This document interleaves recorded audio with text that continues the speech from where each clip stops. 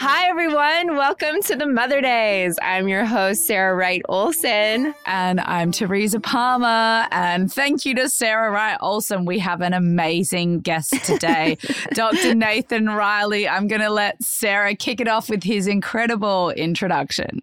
So Dr. Nathan Riley, actually, it was Ricky and Abby who told us you have to talk to Dr. Nathan Riley. Ricky Lake, Abby Epstein. Yeah, they were like, you have to talk to him. He is just like so outside the box, doing amazing things in the birth community. And I started reading stuff about you. I started looking at your posts and reading your website, and I was just like blown away. So I want to read a little bit of your bio here, but I'm going to let you tell your story. Do you know how much cash back you're leaving on the table settling for the wrong credit card? Imagine earning up to 5% cash back on your groceries for the next 30 years. Think of all that cash back on those overpriced kombuchas. NerdWallet helps everyone make smarter financial decisions today that future you will thank you for. With NerdWallet, you won't regret missing out on rewards. NerdWallet lets you compare smart cashback credit cards side by side to make the most of your everyday spending. So what could future you do with more cashback? Splurge on some fancy champagne with the gals, or order fine dining to the house and watch a good true crime doco? Whatever it is, make it happen with a smarter cashback credit card. Don't wait to make smart financial decisions. Compare and find smarter credit cards, savings accounts, and more today at nerdwallet.com. NerdWallet. Finance smarter. As with all cards, credit is subject to lender approval and terms apply. So Dr. Nathan Riley is a board-certified OBGYN who left the medical industrial complex due to his disillusionment with the standard of care within the conventional maternity care model. So this to me is amazing straight out of the gate. I'm like, where do I find you? And how do I have a baby with you?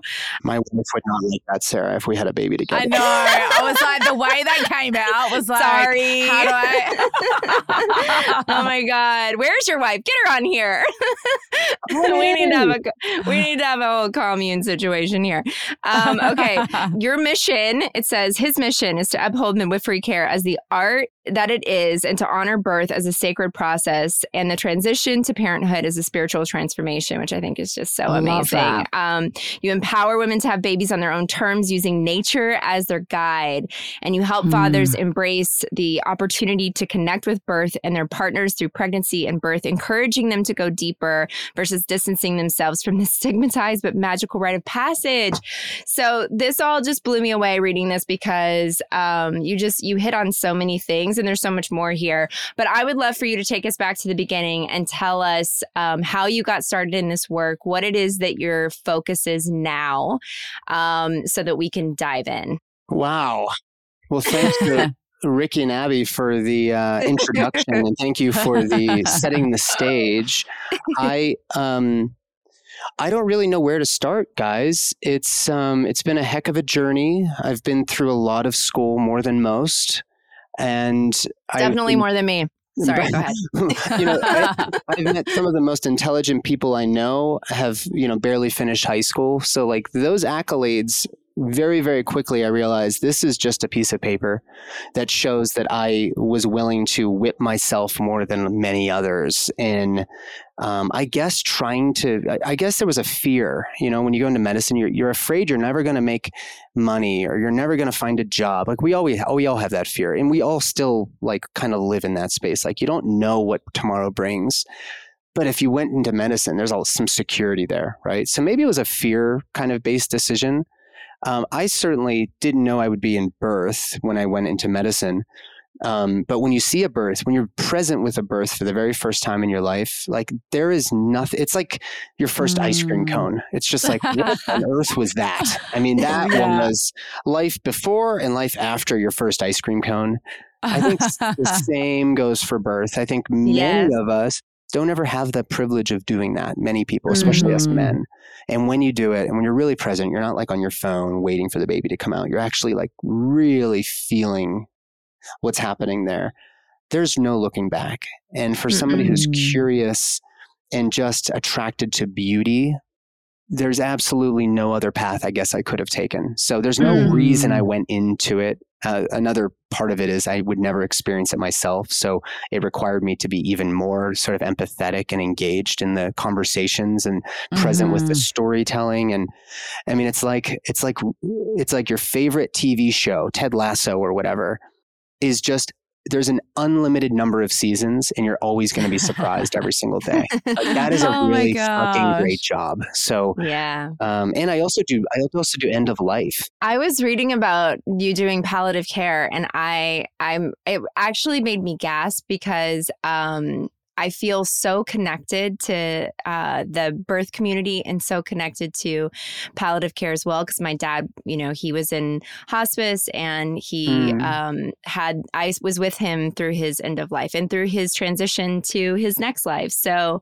but I was pregnant with my daughter when that happened, and I was about to give birth to her a few months later. So I feel like I experienced this end of life and then a beginning of life all in a matter of months. Yeah. And so when I read that you work in both, I was like, it just makes so much sense, because the beginning of life is so beautiful, and watching someone go through the end of life in this way, you're like helping them transition to the next place. And it's just powerful. Please talk about that, because it's fascinating to me.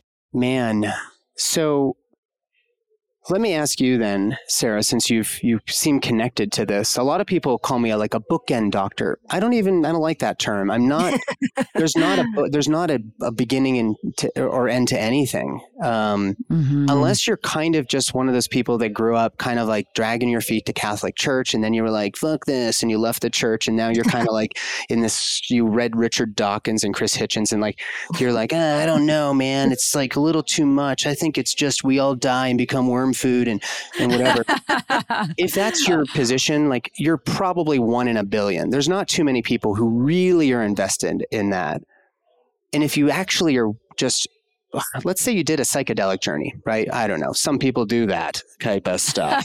Who would do such a thing? Don't point any fingers or name any names. Yeah. Who would do that? How irresponsible of somebody. Everyone we know. I mean.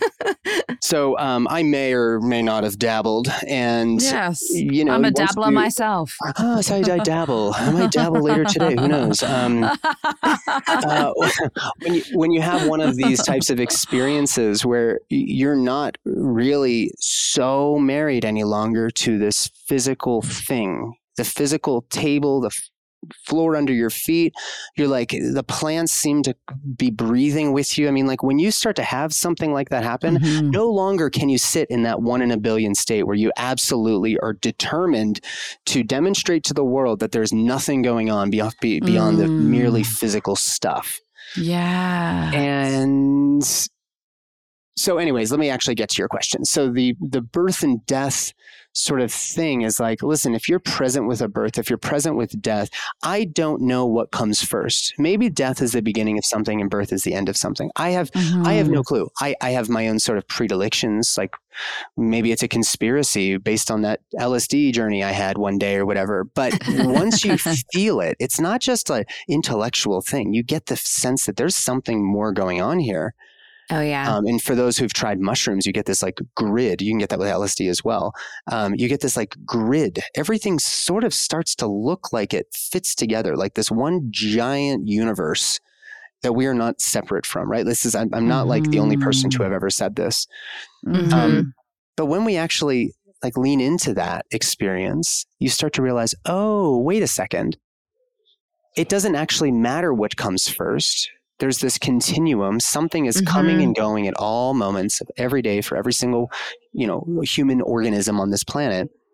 And if you have the privilege of sitting with enough birth and death, you actually see it, like you said, Sarah, this is the exact same thing happening with a slightly different context. The only difference is that in our society, we see birth as a medical procedure and we see death as a failure of the medical sciences. That's right. That is the only thing. Another culture has really squashed that opportunity for us to maybe explore this a little bit. So being somebody like you who's been through this, I also have a very high profile client right now whose father passed away in her first going into second trimester. These are heavy things that nobody wants to ever talk about.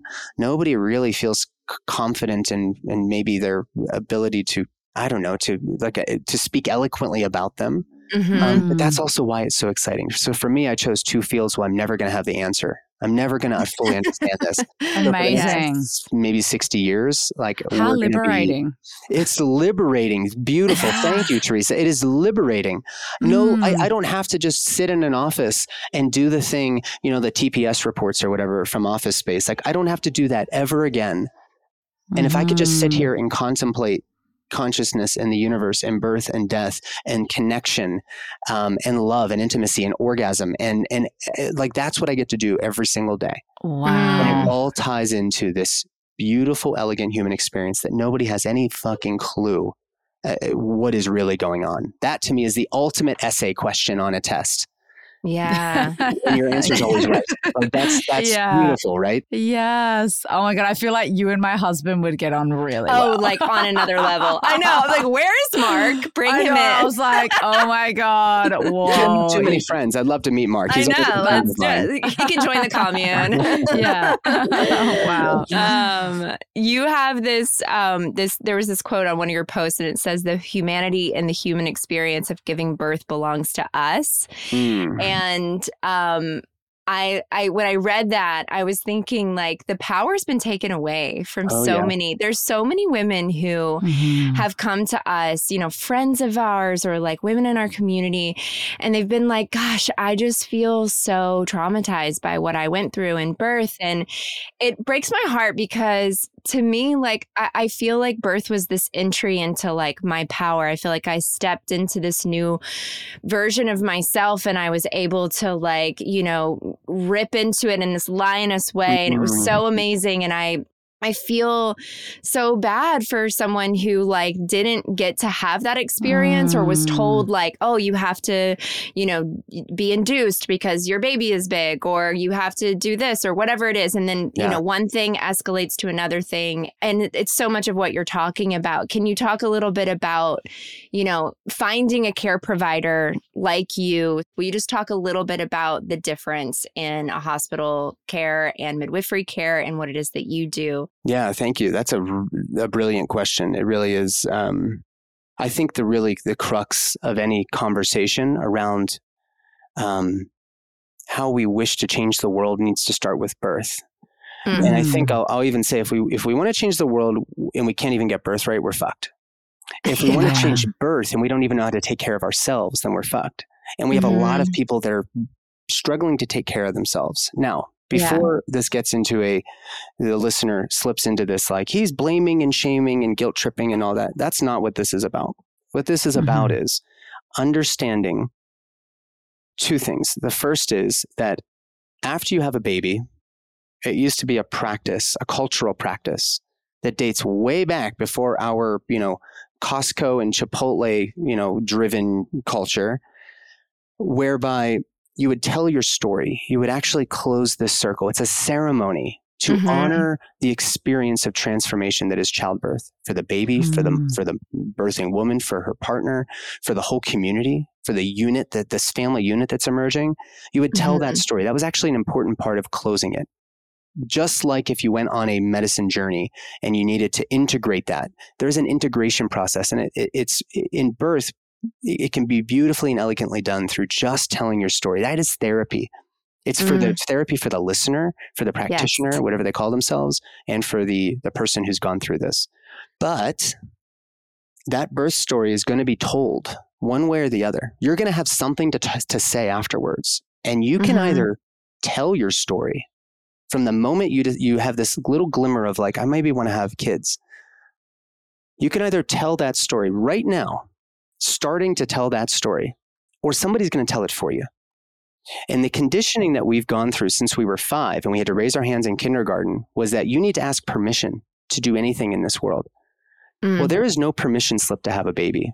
Nobody's going to take care of that child for the rest of their life, or for at least their adolescent period, except for you as a woman, as a father, whatever. We don't have a village to care for you anymore. And whether that's good or bad is not relevant, because here's where we are. So if you don't start telling your story, you're going to have to tell a story that somebody else has written for you. And that doesn't always feel very good. So what we've done, like this course program that Sarah Rosser, who's one of the farm midwives, this program we just launched was in response to so many people coming to us for care, but us simultaneously trying to convince them not to hire us, at least in my camp. Not only can I not travel everywhere in the world for every birth, every woman who's like, I like this guy and I like what he stands for. He seems to really get it, right? I can't be that for everybody. So I oftentimes am convincing people, don't hire me, go hire a midwife. I've got a whole network of midwives that I collaborate with, that I support them so that the state legislators who have determined that they're not capable of doing this thing without a supervising doctor, in order to appease them, they have to have somebody like me sign their orders and review charts with them. It's baloney. And sometimes you could maybe argue that's helpful, but it's not generally very helpful for maternity care in the United States. All right. As you guys know, we are busy mums. We are dog mums, business mums, performance mums, school board mums. Life gets hectic. That's why we rely on our tried and tested go-tos to alleviate some of the chaos. NerdWallet helps you by maximizing your everyday spending, whether it's groceries for the week, drinks with friends, or a nice family meal.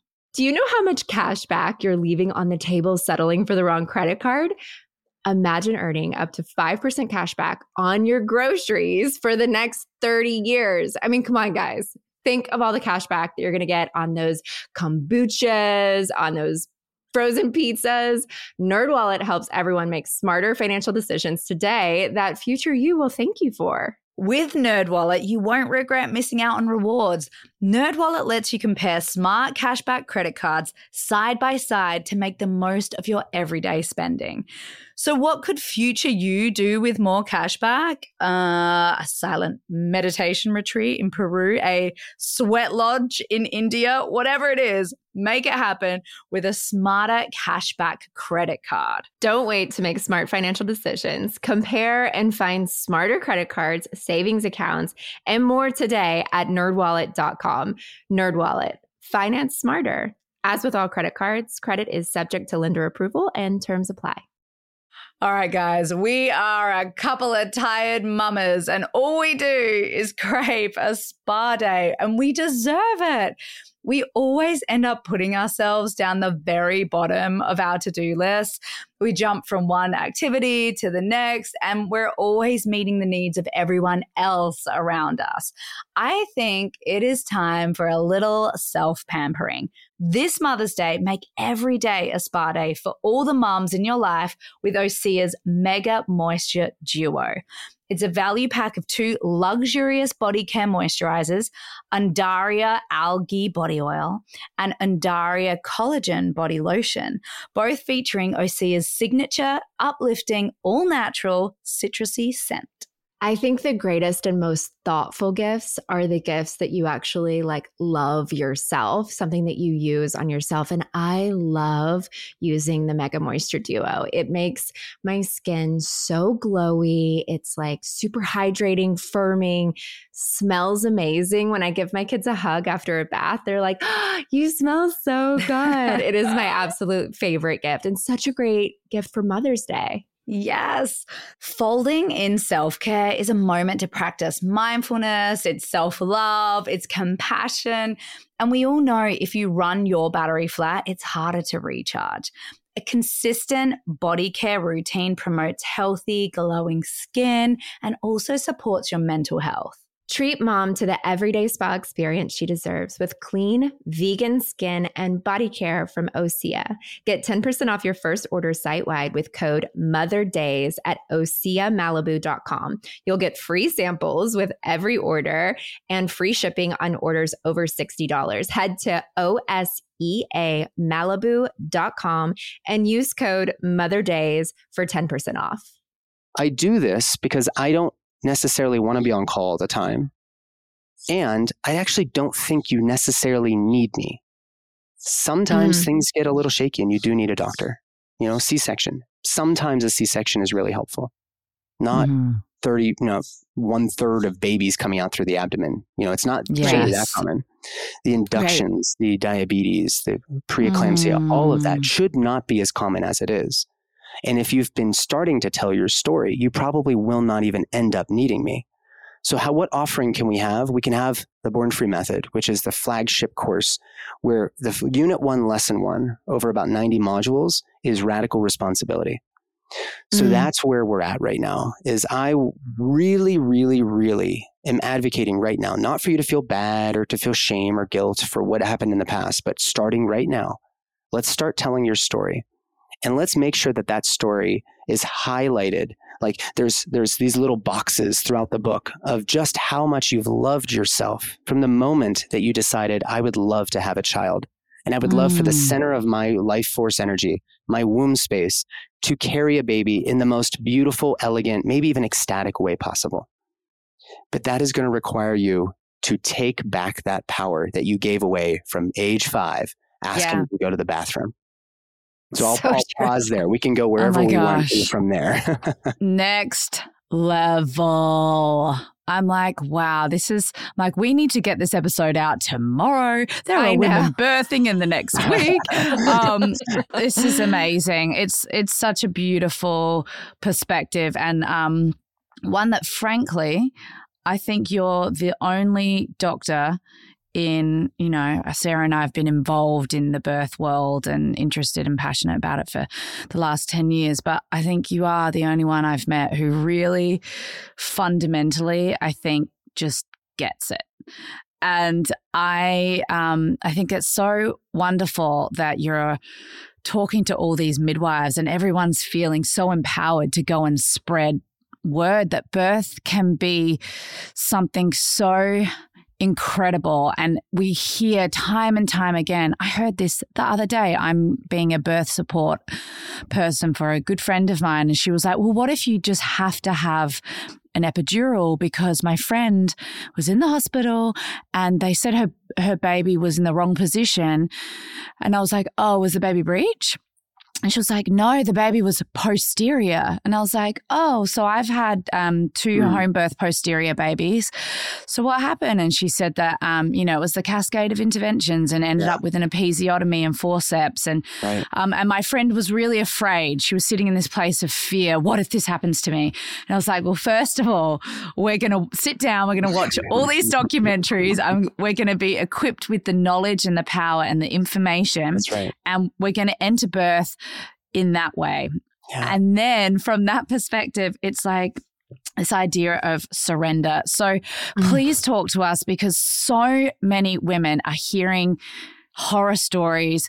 We're coming into birth from a perspective of it's terrible, it's hard, it's so scary, it's so painful. I'm going to need to have an epidural. I'm going to need to have interventions. How do we switch that perspective when we're pregnant? How do we do it? Yeah. Well, I saw a post today on, I think it was on Instagram probably, and I don't want to throw shade any direction. I don't really care. I don't spend as much time as people think as I do on Instagram because I have somebody that I pay to do it. Otherwise, I would be stabbing my face with razor blades at all times. It does feel a bit like that, doesn't it? It does feel like that. Where smart, capable people go to die. And So this post on there said, and there's a lot of good stuff in there, but it's sometimes hard to get the signal through this noise. 6 hacks to improve your sperm quality. Get the fuck out of here. You don't have any idea what is required for this. You think 1 egg and 1 sperm meet, and that's how a baby happens. Like, go get a single textbook on anything instead of starting to create more fuzziness, muddying the waters for somebody who's really, really terribly frustrated with this process. But anyways, I digress. I'm so sorry. I'm just really passionate. And you guys, with your beautiful skin and your just like, guys, Sarah and Teresa have the nicest skin around. If there is not a skincare product sponsoring the podcast, You guys are losers. You have her I mean, right? Do you hear us, guys? Skincare companies around the world. Do you hear us? I just think I think it's my old computer that sort of blurs everything out. I know, same. I'm sitting in some nice light right now. Yeah.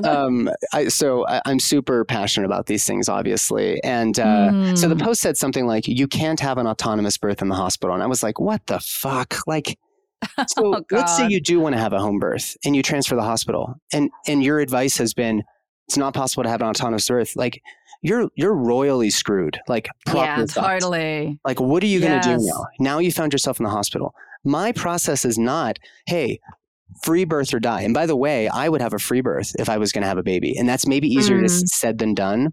There is something so beautiful about the idea, the notion that maybe somebody's standing guard so that I'm not interrupted, but I'm just going to be in here going inward and letting oxytocin, the love chemical, just bathe my body, my baby, my breasts, and bring this baby into the world. Like there is something magical about that.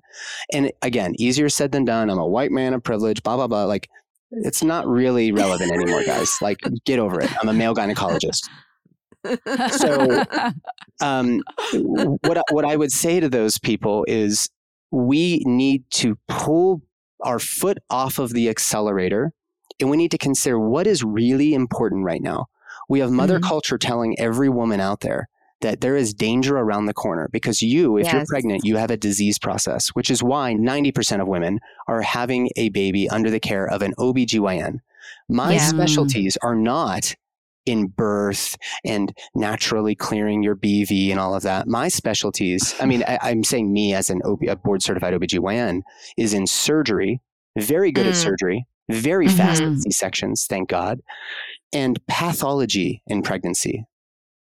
Pathology and surgery. If you don't have pathology and you don't need surgery, why on earth are you going to an OBGYN? A mother culture has made you believe that having an operating room 40 feet away is actually going to somehow save you from this process of having a baby. When women say, I feel like I felt like I was going to die, they mean it. And they don't mean physically. You do die in birth. Your old maiden version of you is gone. You'll never see her again. And for you guys, that like 26-year-old lost boy that's been working on his abs and trying to promote some like stupid pre-workout like creatine supplement, like that's gone too. But a lot of us men don't have the modeling. We can get into that. When you are going to have a baby, you have autonomy no matter what, no matter who's there, no matter what the circumstances, you still get a say as to how you're spoken to, how you're touched. Yes. What is put into your body? Are you being cut open or not? There is absolutely no rule in any country in the world that will say that you are not allowed to decline somebody sticking their hand into your vagina without your consent, period. That's right. In every U.S. hospital. Teresa, are you Australian? I'm Aussie, yeah. Aussie. Aussie, mate. I just love your accent. And your compadres in New Zealand are the funniest people on the planet. I'm convinced. Literally the funniest people. I'm working with some right now. Actually, the funniest. And they don't even like try to be funny. They're just fucking hysterical. Taika, if he ever dies, oh my God, Taika! I don't know. Literally the funniest person. Where was I? Jeez, oh man, here I go again. We were talking about consent. Yes. For someone to put their fingers in your vagina. Yes, consent. Every U.S. hospital, in the very least, I haven't been able to confirm this in every Aussie hospital, perhaps, but every U.S. hospital, this is a requirement. It's a federal law. You need to have a Bill of Rights available for your patients to review. In pregnancy, you're a client, you're not a patient. And your Bill of Rights say you are absolutely, without a doubt, guaranteed full counseling around risks, benefits, alternatives. And what I say is my only job is not to guarantee you a good outcome. That's not in the equation. When you get pregnant, you may have a bad outcome. But our efforts to decrease that risk to zero dead babies, 0 dead moms, which of course is the most tragic, horrible thing. I don't know how anybody can ever go through that. And that is a separate conversation for a separate day. I can share a story about that later where we have a baby that's born and dies within an hour. This is really important stuff. However, our efforts to reduce mortality and morbidity to 0 for both mom and baby has led us to instead violate a woman's rights and traumatize them in other ways that leads to not physical harm, but mental, emotional, and spiritual dis-ease, which they may be unpacking for the rest of their lives, unless they find somebody like Tracy Vogel, who has a trauma-informed prenatal clinic up in Pittsburgh. She's actually an anesthesiologist. Wow. And she's like, man, these women are coming to me. And even after they had a natural, unmedicated, uncomplicated birth in the hospital, something didn't feel right. And it could be something as simple as, we got to check your cervix. We got to check the baby. And the woman says no. Maybe even inside, something doesn't feel right. And she complies, but maybe she's actually yelling no. And the nurse is holding her down. Her partner's holding her down. And then somebody like me, some jamoke, walks in, puts on a glove and shoves his hand inside of her vagina. Yeah. That is, so what we're saying is we're willing to do that to women and hurt them on that way in order to, quote, check on the baby. Oh my gosh. So you have rights, guys. When you go into the hospital, there is no such thing as implied consent. That's right. And I think what a lot of people run into, especially if it's your first baby, and all you want is a good outcome, right? And so if you're being told in the moment, this is what's happening to the baby's heart rate, this is what's going on, we need to do this, the baby's going to get stuck, we need to have forceps. I can imagine that even if all of the inside of you is screaming, no, this doesn't feel right, just let me do my thing, having that first time experience, you'll say, okay, do what we need to do to make sure the baby's healthy. And you're you get to this point where you're so exhausted and you're just like, all right, just do whatever you think needs to happen. And then you hear upon reflection how they wish, why didn't I advocate for myself? Why didn't my partner advocate for me? So I think that's the really unfortunate thing. It's tricky, isn't it? Because you get so worried in the moment. And also doctors have played such a role of power, right? So you feel like you are obviously not as, educated as they are. They're the ones who have all the answers, instead of trusting your body or what you're feeling or nature, what's happening in the moment, you're trusting the person that's coming in and saying, oh, we have to do this in this moment. And you sort of have to give over at that point because you're like, what else can I do? I mean, unless you know more, unless, you have been as informed as possible and you know that when you're going into a hospital, you're going to be able to advocate for yourself when, I've told you guys before on the podcast, when the nurse was saying, you have to get on the bed, the baby's going to hit the floor if you're standing up. And I was like, that's insane. You just somebody has to catch the baby. Just somebody catch it. Yeah. I'm not getting on the bed. I'm going to give birth standing up. This is what my body says. My legs are not moving from the spot. And so if you know enough to say no, I don't agree with you and I'm not doing that. But sometimes it's scary. I mean, when she started saying that to me, I was like, wait, what? It was jarring. It pulled me out of my meditative state. It made me go, now I have to get in a fight with this lady and I'm about to push a baby out. It's not the place that you want to be in when you're giving birth. So I get it because it does feel like the doctor has the power. And for so long, for so many generations now, people have been looking to doctors to say, what medicine do I take? What is it that I have? What position do we birth in? What position do I birth in? Am I supposed to be on my back? Oh, do you need to put me under? So we want to change the mind frame there to give women their power back to say, yes, I want to birth on my own. I want to be in my own space, whatever that looks like, right? And, I don't know, is that possible in a hospital if you're with the right physician? Is it better to do it at home and then transfer? What would you say? What would your advice be? Well, let me close the loop on what I started saying, and then I went off onto one of my little diatribes, which actually is related to what Teresa, what you said. When a doctor or a midwife or a mother or anybody, when anybody gives any counseling around, hey, if you're counseling your little kid, well, not a little kid, because they don't even have executive decision making, but your 18-year-old, your 25-year-old, whatever. And if you're listen, son, I'm worried about this thing. If you go and do this thing, there's going to be risks. There's also some great benefits. You're going to have a lot of fun, but there's also these risks. You could also do it this way. Alternatives, right?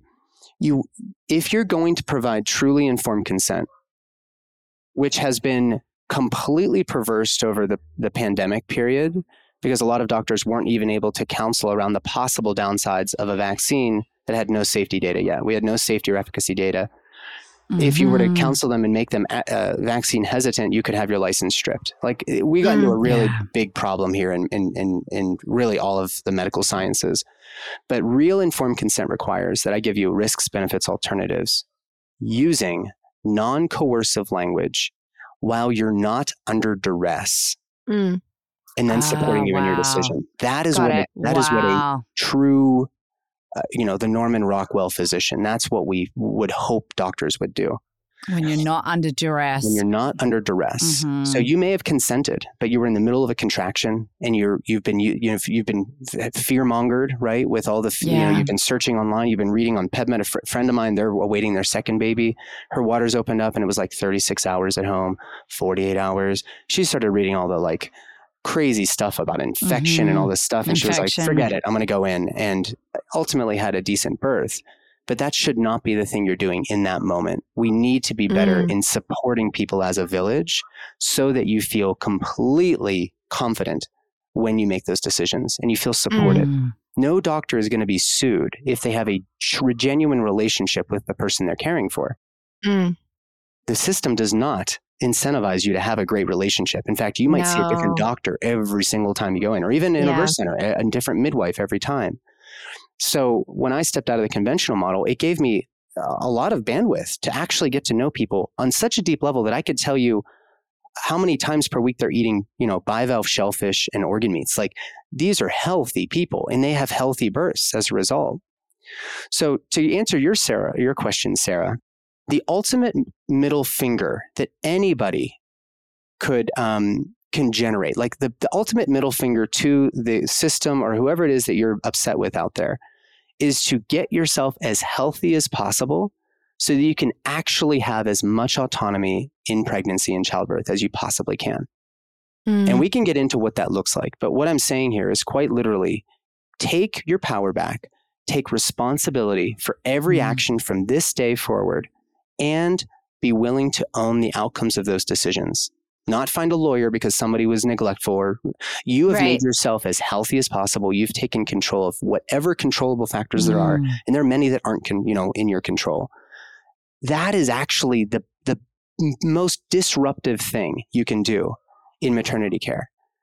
If you don't do those things, then you end up with something like gestational diabetes on insulin or whatever, which is completely preventable and oftentimes even reversible in pregnancy. I don't care what anybody tells you. Human placental lactogen is not responsible for almost a majority of American women having some degree of insulin resistance, like true insulin resistance beyond the HPL effect in their pregnancy, in a country that has such an abundance of resources.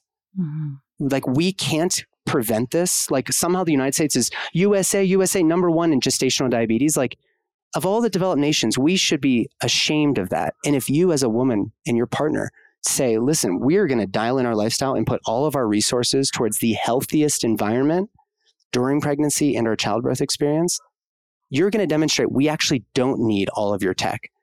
The United States population is 5% of the world, and we're using upwards of 85% of all pharmaceuticals.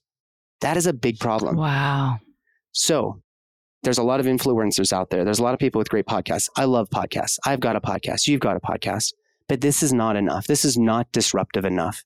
Just putting together some cool posts on carousels on Canva and talking about how bad the system is, that's not enough.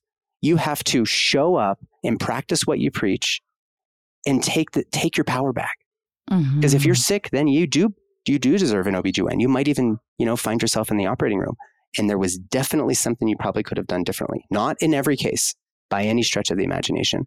But for 1/3 of C-sections, 1/3 of babies being induced, 1/3 of births coming by C-section, we have a lot of work to do. And it is not going to come through just like down with the system or whatever. Are you, the person listening, are you doing everything right now for you to be as healthy as possible? And if not, why? Like, I don't know. I don't know how to sugarcoat it any longer. It's just like we have a massive problem where even the doctors and midwives, their health is just crumbling. We have a society that does not incentivize your health. It incentivizes your productivity over everything. Yes. And like a great t-shirt would be like pregnenolone over productivity. Pregnenolone is the mother hormone that helps you produce all of your sex hormones and your adrenal hormones, like your cortisol and everything. We need to start getting this under control. And I don't say this like lightheartedly. I have worked very hard on my own health, and I'm still not perfect. But if I was pregnant, this is the time. Like, this is absolutely the time to start trying to get some of these things in order. Because if you end up developing one of these conditions, your midwife, there's a good chance that they're not going to be able to take care of you anymore. You wanted the home birth, you developed preeclampsia, you developed a really, really bad tear because you were vegan in your pregnancy. Sorry, for the vegan.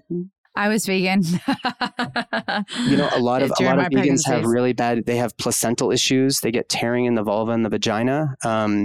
Not every time, but a lot of times, because there's a state of malnourishment if you're not very, very, very careful as to how you dial in your nutritional needs. Yeah, I think you have to be hyper, because my husband's been vegan for, 20 years. You have to be hyper aware. And we always say that. We always say, like, you've got to be so on top of it. And it's very easy to be a lazy vegan and to not actually do the work to make sure that you're feeling, like you have nutrient dense foods. Totally. Yeah, sure. Yeah. So anyways, I'll just summarize. I'll just put a final point in this because I do think this is the crux of everything that I'm doing right now. And it's critical from preconception all the way through menopause years, is that if there's something in your control, just take a baby step. That is the ultimate, that is the most disruptive thing you can do in order to displace a system that is relying on you not being able to do it for yourself. It is a reclamation of power, a reclamation of your health, of your sanity. And it might just be one small little thing you do every single day where your relationships get better, your sex drive comes back, your erections, men, come back in the morning.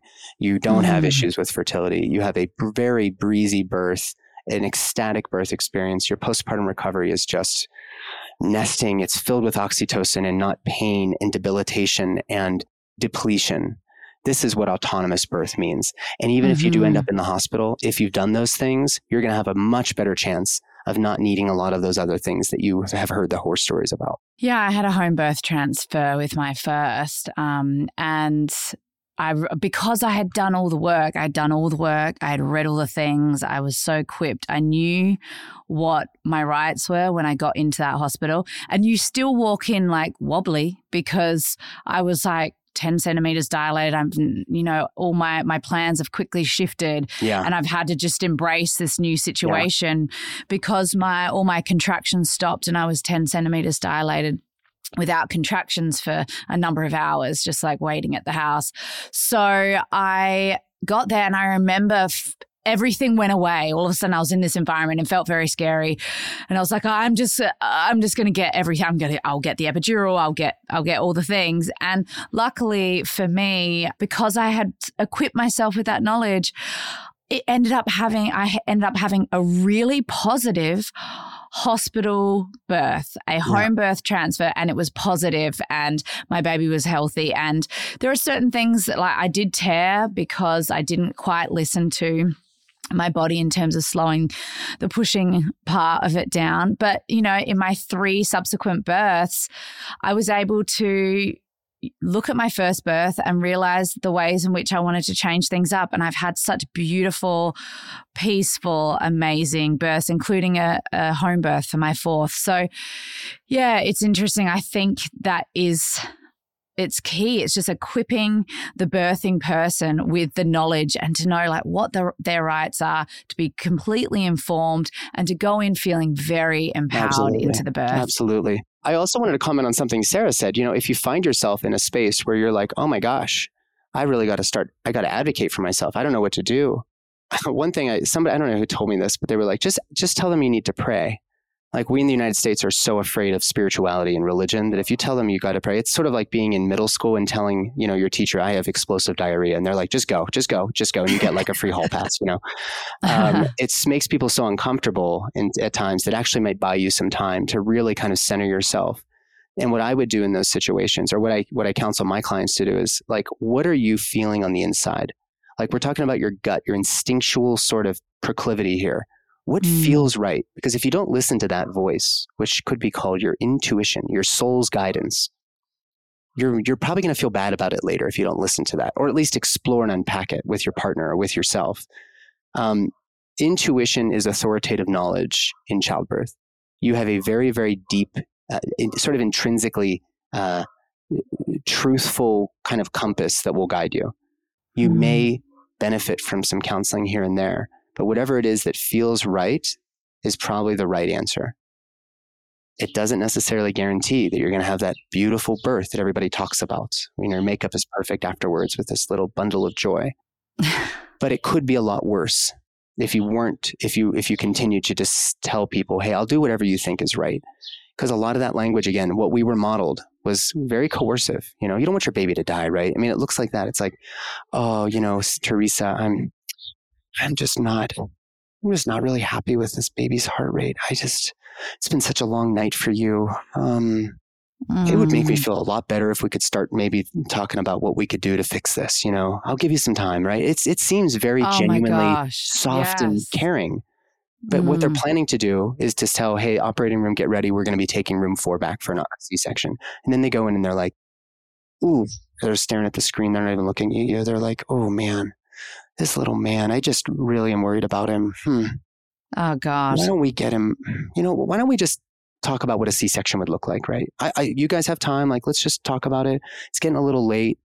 I'd rather not do this in the middle of the night. But why would they do this? Is what I don't understand. It's what we were taught to do. Wow. What they say is nobody ever sues you for the C-section you did. They sue you for the C-section you didn't do. Crazy. I have a question about your course. Is that a course open to everyone, or is it for only birth workers? It's open for everybody. We have about a split. Actually, we designed it with the pregnant couple in mind. We have a lot of couples that are enrolled that are preconception, and you get lifetime access when you join. So they're like, we're going to need this eventually. So let's just start learning now. Let's start equipping ourselves. But the purpose of this course, whether you're a birth worker or you're a couple that's going to be going through this incredibly rewarding experience, a privilege to give birth, what you're going to get is really it's our magnum opus, Sarah and I, because again, we can't serve everybody, but we can give you this.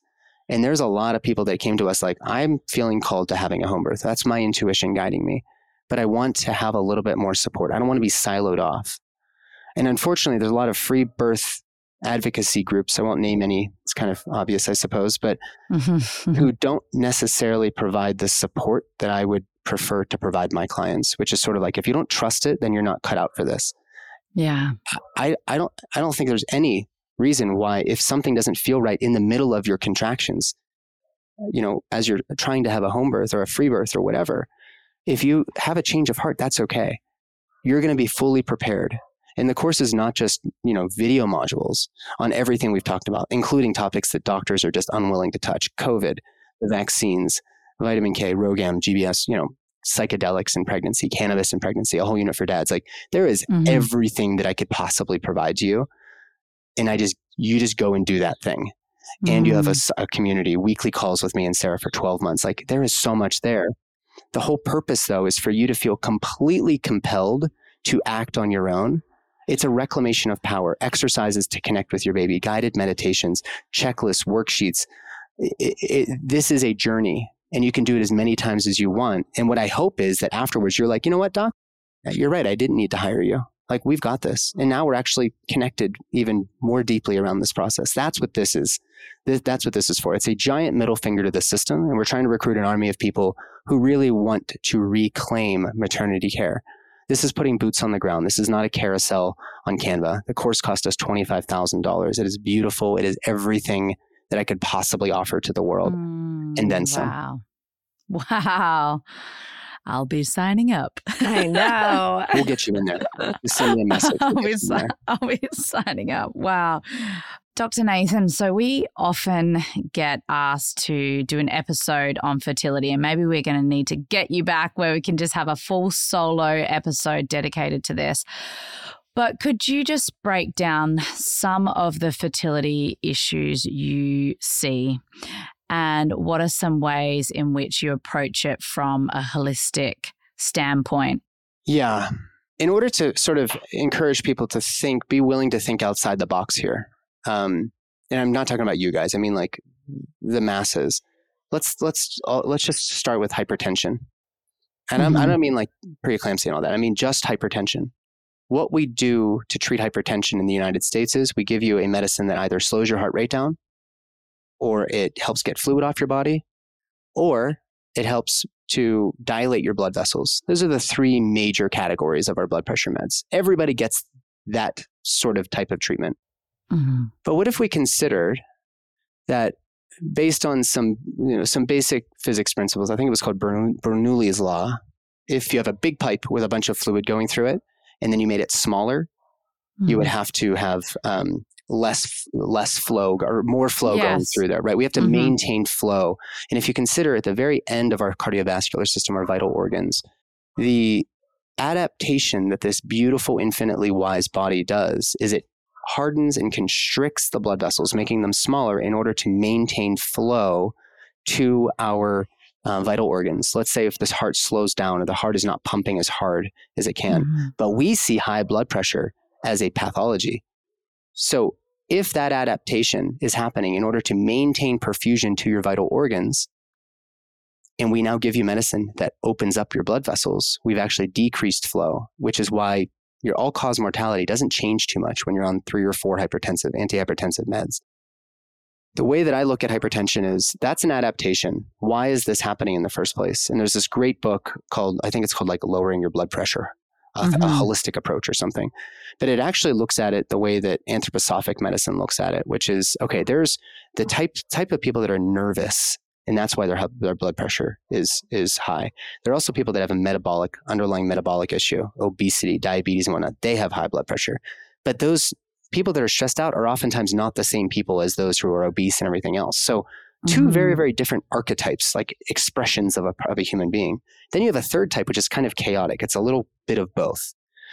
And you get these like arrhythmias and whatnot. So the reason I bring this up is that I don't think that in the United States, we have any fucking idea how to treat hypertension.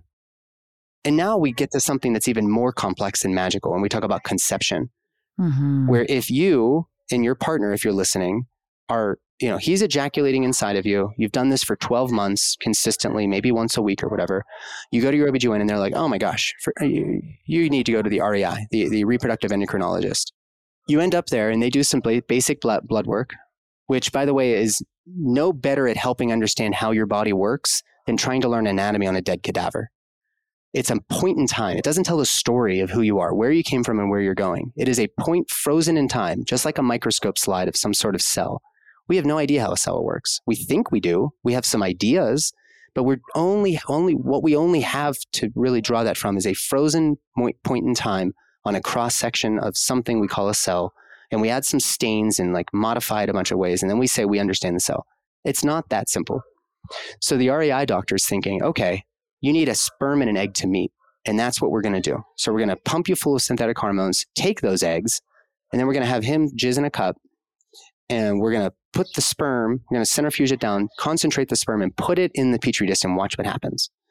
Well, if you look really carefully, it is not one sperm and one egg. There's actually tens of thousands of sperm. I mean, literally, that are required. Because it is not just healthiest sperm, healthiest egg, meet and have a baby. It's not like whenever they put 2 hippos together in the zoo and they're like, come on, guys, let's do it. You guys are in danger. Let's have a baby.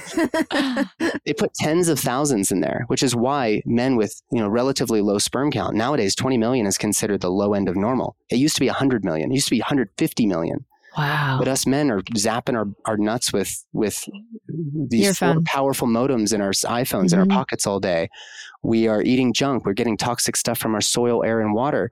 40 to 50% of the time, it's on the man. And we just say, oh, your semen's normal. And they just walk out and keep doing whatever they've been doing while the woman is carrying this burden. That's right. And still on the Instagrams, 1 egg and 1 sperm is all that's required. Guys, you're wrong. You actually need tens of thousands of healthy sperm, which are swimming strong. And they don't have fragmented DNA due to all the oxidative stress from a lifetime of not eating well, taking care of yourself. Your adrenals are fucked. You've been incentivized at your company to make more money for the CEO by working long hours to get that stupid project done that doesn't matter anything to you and your soul's path. Right. So without getting too much on a tangent, the sperm and egg that are meeting and conceiving. That's not the right picture. We need thousands, tens of thousands to be available. And what happens when you look at an egg that is surrounded by tens of thousands of sperm is they're all bumping into the egg simultaneously. They're all like, and we see it as like the Darwinian sort of survival of the fittest. Who's the strongest sperm? Who's going to get the prize? That's not what happens. I think there's a cooperative effort amongst all of these sperm, and something magical happens. The egg starts rotating counterclockwise. It's this really funny thing. I don't know why that happens, but it's awesome. It's like when a card, you see a card trick and you just have no idea how it happens. Like there's something magical, like makes you feel like alive again. When the egg and the sperm, like a sperm, I suppose, is chosen, right? He's like the sacrificial sperm. All the guys are like, go get him, Rodney. And he rushes in there. And we have this baby that emerges 9.5 months later. Uh-huh. If you were to ask the typical OBGYN, even the REIs, they did 3 extra years of training. They're going to tell you, oh, we need to do this thing and pump you full of all these synthetic things. And then you may not even have a guaranteed success. In fact, it's maybe 50-50 for most couples. And it's going to cost you $12,000 to $15,000. Ugh. Oh, God. Yes. Yeah. Is that the best we can do?